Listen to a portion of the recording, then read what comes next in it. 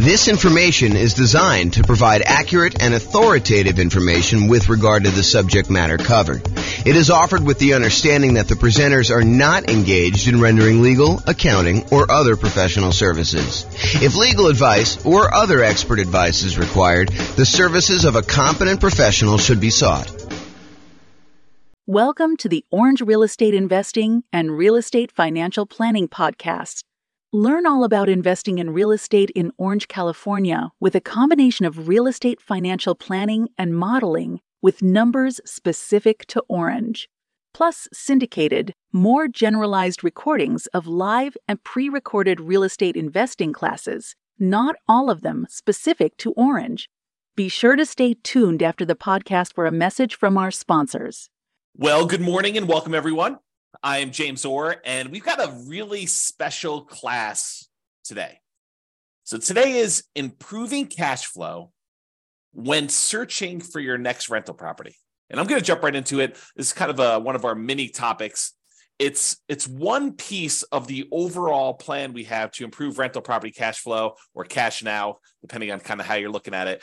But this one is really this first section here when you're searching for the property. There's different classes we're going to do on when you're financing a property, different classes we're going to do when you're trying to optimize which strategy to use, different strategies, different cash flow improvement strategies we have when you're trying to improve your property itself. Different ones you use when you're utilizing marketing in order to get your tenant or tenant buyer in the property, different things we do when we own a property, and different things we do while we're renting the property. But today we're going to focus on searching for the property. So let's jump right into it. These are the areas that we're going to cover today. We're going to talk a little bit about selecting the right real estate agent. And it's probably not what you think it is, but we'll talk about that. And then we'll talk about locking or floating your mortgage interest rate. We'll talk about searching for less expensive properties, searching for pretty properties, which is counterintuitive, I think, to a lot of folks. And then searching for properties where the seller is offering seller concessions. And I'll go through some math on that for you.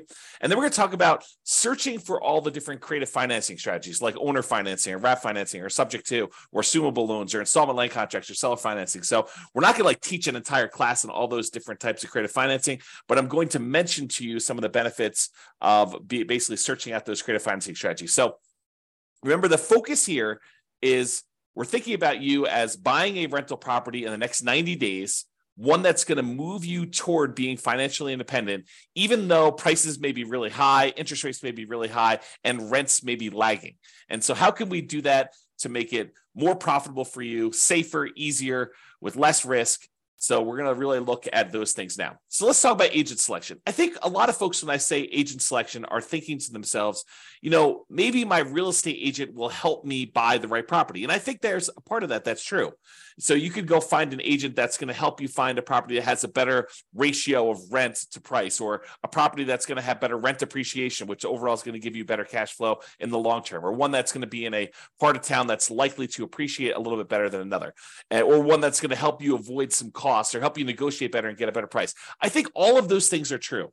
But one thing that I do want to focus in on is this idea that in some real estate markets, there are some real estate agents, and it's not everyone, but there are some real estate agents who will voluntarily rebate part of their commission back to you at closing. So imagine for a minute that you're going to go buy a $500,000 property, and the real estate agent is going to be paid by the seller in a lot of cases, but not always, but a lot of cases they're going to be paid, somewhere between 1.5%, 2%, 3%, 3.5%, 4%. It's all negotiated, but in a lot of cases, they're going to get somewhere in that 3%-ish range in order for helping you buy the property. And they're usually paid by the seller's real estate broker via the real estate seller. So if you think about it that way. But in some markets, the real estate agent who's helping you buy is willing to say to you, hey, look, I'm willing to pay you a rebate of my commission that I'm earning on helping you buy the property. So they may go in there and they may earn 3% of a $500,000 property, $15,000. And in exchange, they're going to give you back 1% of the purchase price, or in this case, $5,000 to you at closing. So once you close on the property, they're going to get $15,000. They're going to take part of their $15,000 and give $5,000 back to you. And this is all negotiated, right? Like some real estate agents will offer this up front. It's kind of like their program. Some real estate agents, you can negotiate getting a rebate back of their fee. And so it's just something to think about. So what I want to talk to you about is why this might be in a cash flow improvement. At first, you might think, well, I'm just getting part of my down payment back. Well, sort of, right? And I think that's true. You are getting part of your down payment back, part of the money that you had to come up with in order to buy the deal. But if you think about it in terms of how it improves cash flow, you might think about it this way. So it's almost like if you got $5,000 back on a $500,000 purchase, it's almost like getting $400 more per month back for a year, plus a little bit more. I mean, $400 per month for a year would be $4,800, and you got $200 extra. So it's really like getting $400 more back. And then at the end of the year, maybe rents have gone up a little bit, and you're not, if you were $400 a month negative, then maybe rents go up a little bit, and now you're not quite as negative after that. So you could look at this as offsetting some of your negative cash flow if you've got negative cash flow on your property. Ideally, we're trying to get you to the point where we can improve it all these different ways where you have very little or no negative cash flow or significantly positive cash flow, depending on your market conditions and where you are and what you're putting down and what your strategy is and how you're doing all this stuff, because a lot of it's variable. But ideally, if you were buying a property and let's say hypothetically it had $400 a month negative cash flow, but you're able to get this $5,000 rebate back from your real estate agent, then for the first year, you're kind of break even. And then after that, maybe rents have gone up. Maybe maybe you're renting a $2,000 a month property or a $3,000 a month property, and maybe rents go up by 5%. I mean, I think that's probably a pretty aggressive growth rate, although we've seen more than that recently. But I think over a long period of time, that 5% per year is pretty aggressive. But if you got 5% on a $2,000 a month property, if I'm not mistaken, that's $100 a month. Now your cash flow is not $400 a month negative; it's only $300. And if you're on a $3,000 property, 5% improvement in cash flow. If I'm doing my math right, is $150. Now you're not negative $400, you're negative $250. So this could help get you over that first year of offsetting some pretty significant negative cash flow. Or if you have positive cash flow, it's a way to improve cash flow for the first year, if you think about it that way. Or a totally different way of looking at this, which I think is the one that most people are not finally attuned to, is you could take that $5,000 and instead of applying it directly to offset any negative cash flow or improving cash flow in that first year, you could say, I'm going to take that $5,000 and I'm going to use it to buy down the interest rate to improve cash flow on the loan I'm getting. Now, you may need the $5,000 upfront to kind of pay this to the lender when you go to closing, but you're getting it right back after you close as a rebate from the real estate agent in this example. So you may put up $5,000, buy down your mortgage interest rate, knowing that after closing, you're going to get $5,000 from your real estate agent, which could help offset the money you had to put up to do that. So how much improved cash flow will buying down the rate for $5,000, how much will that improve cash flow? Let's take a look. So this is a sheet that one of the lenders I've worked with locally here, his name is Matt Weaver with Excel Financial, but he just sends over a sheet showing you kind of what rates are. And this happens to be the rates that he sent over earlier last week. And so I just pulled it up. It happens to be for a $500,000 property for a well-qualified buyer. I believe they're putting 5% down. So this one shows you, I'm not going to go into all the detail. I probably should do a whole class on how to analyze these. In fact, I think it's on the schedule for doing financing. So this one, though, shows you basically how much you had to pay in order to get an improved rate. So this shows you what your interest rate is. So if you decide, hey, look, I want to get the rate from my lender by not putting in any extra money. Like you could go to lender and say, look, what is my rate today if I don't pay you any extra points or extra fees? And they'll say to you, well, it's somewhere between 6.75 and 6.875 is what the rates were at this particular recording. And they vary all the time. And the amount you pay to buy down these things vary all the time. I should mention that too. But right now, if you take 6.875, you're going to get a small $618 credit at closing from your lender. Okay, so you'll get a credit. If you decide to pay $741, you could get 6.75. But what's interesting is if you choose to pay, a little bit more than, $4,000 and change, basically it's this $3,867 plus this $618, you can go from having a payment of, so whatever that is, $4,000, it's less than the $5,000 you're getting as a rebate. You could go from having a payment of $3,120 to a payment of $3,002.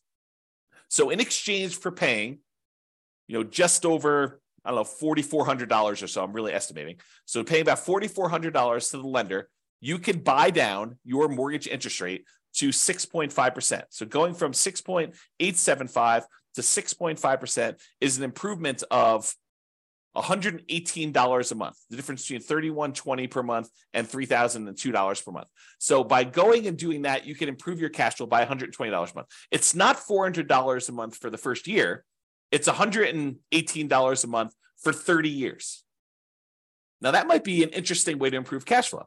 Because if you plan on holding this property forever, if you're not buying it with the intention of selling it to then pay off properties or do whatever you need to do there, you're basically buying this property because you know that it's going to be in your portfolio as a long-term buy and hold where you intend to pay the property off over time, then maybe buying down the interest rate isn't the worst thing in the world, and it could improve your cash flow by $118 in this example. Okay, so that is one way that choosing a real estate agent could have an improved impact on your positive cash flow. Okay, next strategy. Locking or floating the rate. So mortgage rates change every day throughout the day. I would say most lenders tend to do a once a day adjustment.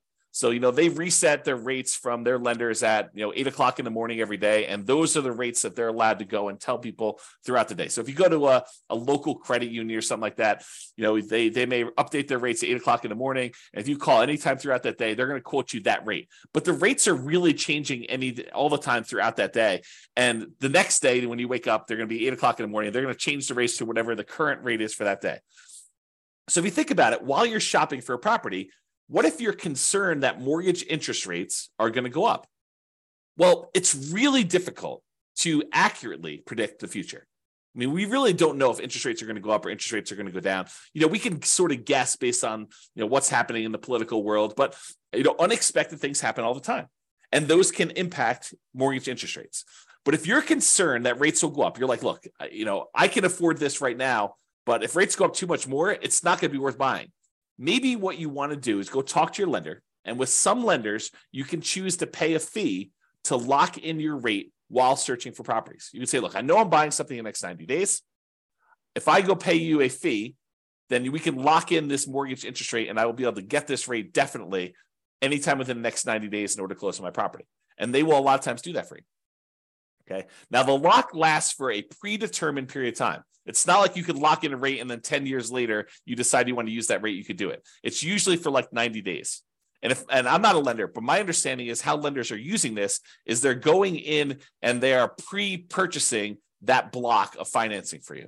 So they're saying, look, we reserve this rate at this style of thing, and it costs them a little bit of money to do that. Then if rates go up between when you lock your rate and when you close on the property, you're not penalized with the higher rate and have improved cash flow. So this is thinking about, how we're improving cash flow by doing this. So you do that. If rates go down though, like let's say you lock in a rate and then rates happen to get better while you're under contract, some lenders will allow you to take advantage of some of the drop, not usually all of it. So if rates drop by half a point while you're under contract, they may only give you half of that. Okay, so talk to your lender and understand the details of this when you're going to do it. Now, where this becomes especially helpful is when you're buying new construction properties, where it could take months and months and months between going under contract to buy the property and when you actually close on it. So imagine you go under contract and the builder tells you, okay, this is going to be a 9-month build time. The property will be ready 9 months from now. Well, a lot can happen to interest rates between when you go under contract and you think you know what the monthly payment is going to be, and 9 months later when you're closing on the property and they're delivering it to you, and rates are very, very different between then. So this locking the interest rate can help eliminate some of that interest rate for you. Now, you're going to want to talk to your lender because sometimes locking for a very long period of time is more expensive than what you perceive the risk to be. Now, if rates really jump up, it could have been a really good value play for you to go buy that. But a lot of times we don't know. And so you want to talk to your lender and say, what's the cost of me locking the rate for 90 days or 6 months or whatever you're going to do, and try to work out a plan to see what seems like a good value for you to do that. Let me take a beverage drink here. Okay. So, and this one seems obvious, right? The strategy of looking for less expensive properties. In theory, you think, hey, searching for and buying a less expensive property often means that the monthly payment and the taxes and the insurance on that property tends to be a little bit lower. So if you're able to get similar rent for a lower priced property, that can improve cash flow. And I agree with that. As a really, really rough rule of thumb, for every $10,000 less of an expensive property that you buy, it saves you about $50 per month less in mortgage payment. So if you've downloaded the world's greatest real estate deal analysis spreadsheet and you've analyzed a few deals and you kind of have a feeling for, if I buy this, whatever it is, 400, 500, 200,000, $1 million property in my marketplace, and if I get this rent, I'm going to have $100 a month positive cash flow or negative $200 a month positive cash flow. You could think to yourself, okay, well, I know what a deal is at $500,000 as an example, and I get $2,000 a month rent. If I go buy a $490,000 property, well, that's going to be about $50 better cash flow. Really, really rough math. Okay. And so let's talk about where that comes from. So this is based on I'll tell you the story first. When I was a kid, my father was a real estate agent. And my father told me the really rough rule of thumb was when you finance a property, at the time this was true, $7, the rule of thumb was for every $1,000 that you borrow, it was $7 per month in payment. And so my father would be out, talking to a client, and they'd be like, "Hey, how much is the monthly payment going to be on this?" And so my father could, relatively quickly in his head, take the amount that they're paying, divide by 1,000, and then multiply by 7 in order to get a really rough estimate of what their monthly payment would be. And this is just principal and interest. Okay. And that rule applied when interest rates were in the 7.5 to 7.625% range. Okay, a little bit higher than where they are now. Now, when I was doing real estate brokerage, I'd often give clients a really rough $50 per $10,000 of purchase price rule of thumb based on that 30-year fixed rate loan. And so that's the rule that you're getting here. And that's relatively fairly accurate between 4% interest rates and 6% mortgage interest rates for doing some really rough estimating. It's not exact. It's not like, hey, lender, James told me that if I go and I buy a $10,000 less purchase price property, then my payment's going to be $50 better. No, they actually do the math and they calculate it out. They don't use this rule of thumb. But if you're out shopping for a property, this is pretty helpful, right? You can say, look, this is about the same as this deal I was looking at before. I know what the cash flow was on that. This property is $20,000 less. Therefore, it's going to be about $100 more in positive cash flow. Really rough rule of thumb. Now, this is just principal and interest. Doesn't take into account taxes or insurance or maintenance or anything like that in there. It's just the principal and interest part of the loan, and it's a 30-year loan. And we're assuming that interest rate is somewhere in that 4 to 6% range. So, you're probably going to be a little on the higher range right now if you're in that 6+% interest rate. So it can also be used to estimate how much that cash flow changes. I kind of mentioned that. So if you're wondering where this comes from, here is the actual chart showing you how much a monthly payment is on a $10,000 loan, 30-year loan at $10,000. So it shows you, if you were getting a 2.5% mortgage interest rate, it'd be about $40 a month. Where it gets about 50 at 4.375, it's about $50 exactly. At about whatever this is, almost 6%, it's about $60 per 10,000 exactly. And you can see it goes all the way up here, like I did, all the way up to 10% mortgage interest rate. And at a 10% rate, it's, high $80 for doing that. So you can get a rough idea of what those numbers are if you want to look at them. Okay. Let's talk about seller concessions. So seller concessions is when the seller agrees to contribute some money towards your closing costs. A lot of people think of this as this would reduce how much money I need to bring to closing because it helps cover, things like closing costs or my share of title insurance or, my share of the loan costs or whatever it is. So you can think of it that way. But you can also think of it as a way to reduce your mortgage interest rate. Remember we talked before about getting a rebate from the real estate agent and being able to buy down the interest rate? Well, you could use seller concessions in order to buy down the mortgage interest rate in order to improve cash flow. So let's say you're prepared, you've got enough money to do your down payment, you've got enough money for all your closing costs, and now you're thinking, okay, I really want to improve cash flow. One way to improve cash flow is to say, I want to look at properties where the seller is offering some type of seller concession, which will allow me to use the money they're giving me to buy down the interest rate by whatever amount that was. So if you remember from the real estate agent rebate example, we talked about a $5,000 kind of buy down, a rebate would allow you to buy down the mortgage interest rate such that you improve cash flow by $118 per month for the entire 30-year period.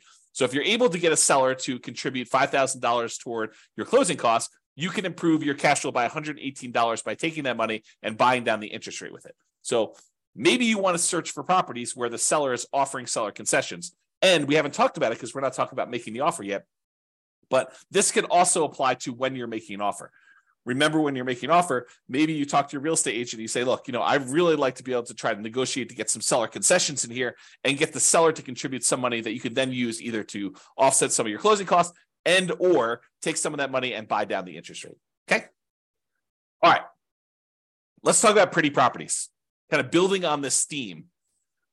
So I'm going to kind of walk you through an example here that may be counterintuitive, right? Because I think a lot of real estate investors, they think that, buying a property that needs a little work and capturing a little sweat equity is a better deal. For example, let's say you can go find a property that needs $10,000 in work, but you can buy it for a $30,000 discount. So if you think about it, you're going to go in there and you're going to find a property. It's kind of rough, needs a little bit of fix up, needs some kind of attention to stuff. But for $10,000 out of pocket, plus maybe some of your sweat labor, kind of your effort doing it, maybe $10,000 in hard cash and materials and goods and stuff like that, you could buy this property. You're buying it at a $30,000 discount, such that if you put in the $10,000 worth of work, you've captured, using sweat equity, I use captured in kind of quotes there, but you captured $20,000 in equity. You basically got $20,000 in equity by doing this work yourself and paying the $10,000 in like materials and goods and do that. So if you were going to buy a property that way, and if you were going to sell the property or eventually do some type of cash out refinance where you could take advantage of that equity that you captured, ultimately that could be advantageous to you. I will totally admit that. However, what if you have zero intention of ever selling that property? And you have no intention of actually doing a cash out refinance on that? What if you're buying this property because this is going to be one of the assets you plan to have in your portfolio long-term as a cash flowing asset that is going to help you achieve financial independence? Well, if you're thinking about it that way, does it really matter that much that you captured $20K in equity? Well, maybe. I mean, buying a property at a $30,000 discount, it does improve cash flow, right? Because you're basically borrowing less. So a $30,000 discount means that you're likely saving about $150 to $200 per month in cash flow. How do we figure that out? Well, it's that rule that we just talked about, right? It's this little chart that we showed, how much you save on a $10,000 payment. Well, if you're buying a property for $30,000 less, it's three $10,000 groups. And we estimated, in this 6.25% interest rate, it's about $60-something, low $60 a month. So times three, because we got three of these, and that's about $180, maybe $190 a month. So I'm estimating here that it's in that $150 to $200 per month cash flow range. And it depends on the interest rate, what it's going to be, okay? Because we're borrowing less, okay? That's how we got that number.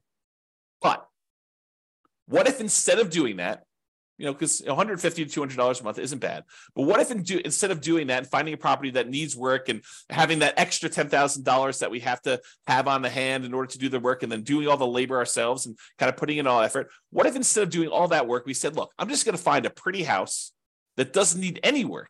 And I'm not going to worry about getting a discount. I'm just going to buy a house that looks nice, is ready to go, it's rent ready, or I'm ready to move in and live there for years and no matter, whatever we're doing there. And I use that $10,000 that someone else might use to do the work and capture $20,000 in equity. And I'm going to take that $10,000 and instead of doing work, I'm going to buy a pretty house and I'm going to use that money to improve my interest rate, to buy down my interest rate instead. What does that do for cash flow? Well, that's interesting. So using that same chart I got from my lender, instead of using the $4,000 or so that I used before we had that rebate from the real estate agent, I said, well, I can pay about $10,000 as a discount.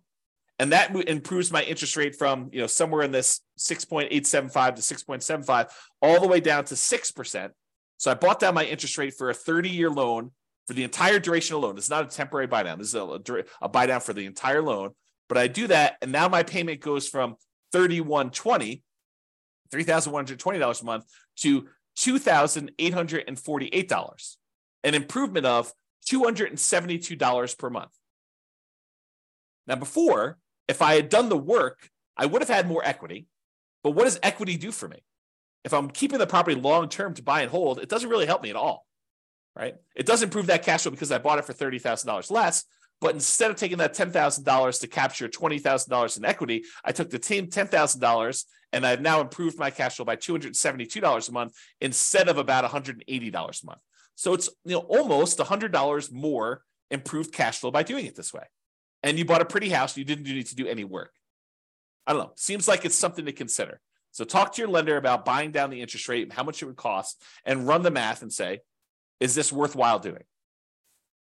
All right, let's talk about some creative financing stuff. So I've kind of grouped all these together because you could search for properties that are owner financing, or search for properties that you could take over a loan, or search for properties where you could lease option it if you really want to get creative, or wrap financing, or subject to, or agreement for deed, or bond for deed, installment land contract, or all those different things. What I've basically done is I've grouped them all together and said, look, you can search for properties where you're able to get non-traditional financing. You don't have to go to a mortgage broker anymore and do all this. So I'm going to just very briefly, because this is not intended to be a class in creative financing, I'll very briefly run through what the differences are between these, and so you understand them, and that way you'll understand it. And then I'll kind of like make like one or two comments just on these in the terms of using this as a strategy. Okay, so owner financing is when a seller owns a property free and clear. They do not have a mortgage on it, and you go to them and say, I'd like to buy your property, but I would like you to act as the bank. I'd like you to deed me the property, and I will actually make payments to the property for you. I make payments to the property to you as if you were the bank. And then once I made the payments, you release your kind of deed of trust on the property, your security instrument, and then I own it free and clear. Okay, so that's the idea behind owner financing. Basically, the seller acts as the bank. With wrap financing, the seller is sort of acting as the bank, but they still have a loan in place. So you're going to go buy a $500,000 property, and they still owe $200,000 on that. But the seller says to you, okay, I'll tell you what, you make me a payment as if you're buying it for $500,000. I'll take part of what you pay me. I will pay the underlying loan of $200,000 that I still have, and I will keep the difference. So that's wrap financing. You're wrapping an existing loan that already exists on the property. Okay. Loan assumption. There are certain loans that are assumable, FHA loans, VA loans, as two examples, where you could go in there, and it's usually as an owner occupant, but you go in there and you formally go to the bank and say, I would like to qualify and formally assume all responsibilities for this loan. And by doing that, you're able to capture these really low interest rates we had over the last 5 years or so. So you can go find an FHA loan at 3.5% or 3% and buy it instead of getting a new loan at 6.5%.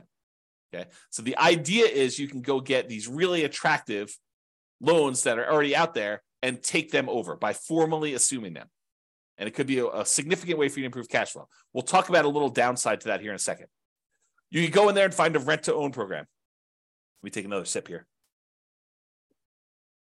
You can go find a landlord who's tired of being a landlord and say, look, I'd like to rent the property, but I would like ultimately the ability to own this at some point in the future. I'd like an option to buy the property a year or 2 or 3 or 5 down the road, or I would like a purchase contract to be able to buy the property that is a year or 2 or 3 or 4 or 5 down the road that I could use to buy the property from you. So I'm going to rent it from you for a period of time, and then I'm eventually going to buy it. And you could do this if you're an owner occupant, or you could do it if you're an investor who wants to then sublease the property to someone else. So that's the kind of rent-to-own, lease option, lease purchase family. And then you have the agreement for deed, bond for deed, contract for deed, installment land contract. This is sort of like a car loan where you don't get ownership. You don't get title to the property until you fulfilled your obligation, but you have a contract in place that says, if you make these payments for this period of time, at the end of that period of time, I will then give you a deed for the property.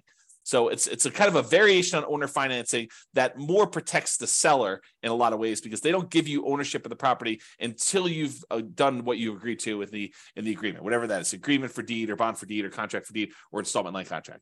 And then finally, subject to is when a seller deeds you ownership of the property and they leave their existing loan in place. It's sort of like a subset or variation on wrap financing.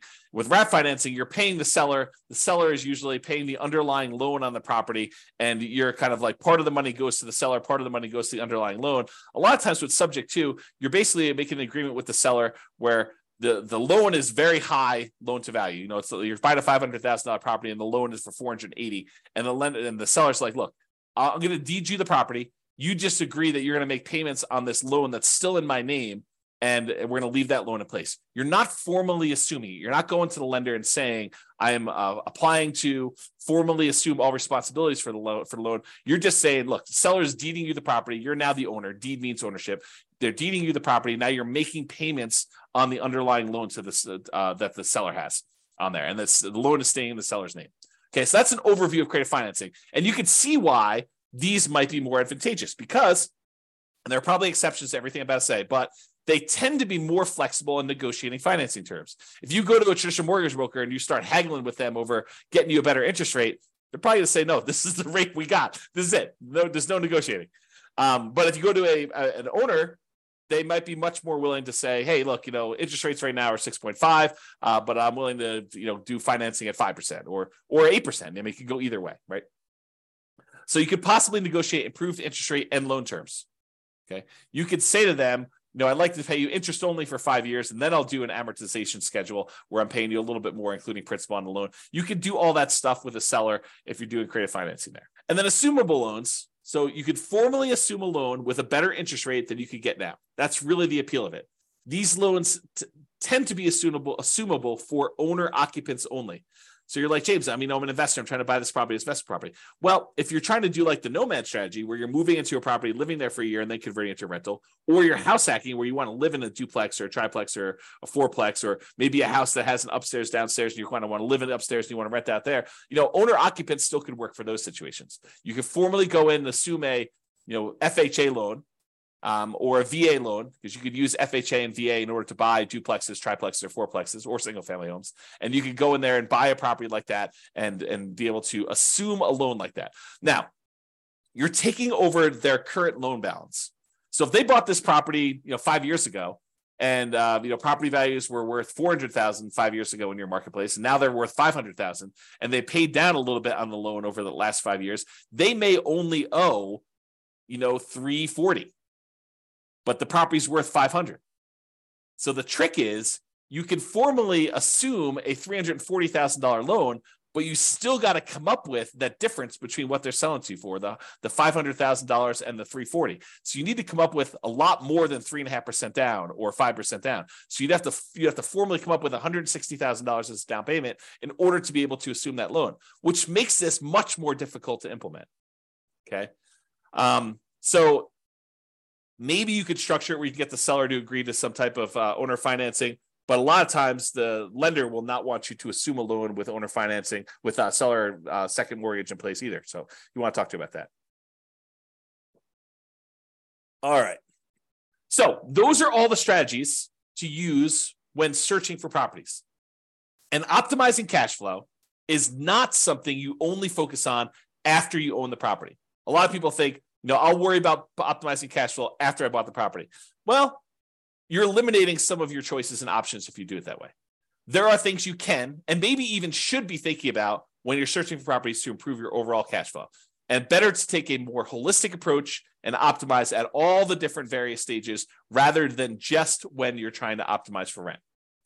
So that's it. That's all I got. This has been James Orr. I hope you've enjoyed. We will do the other sections, the other kind of like stages for improving cash flow in other mini classes. So stay tuned for those.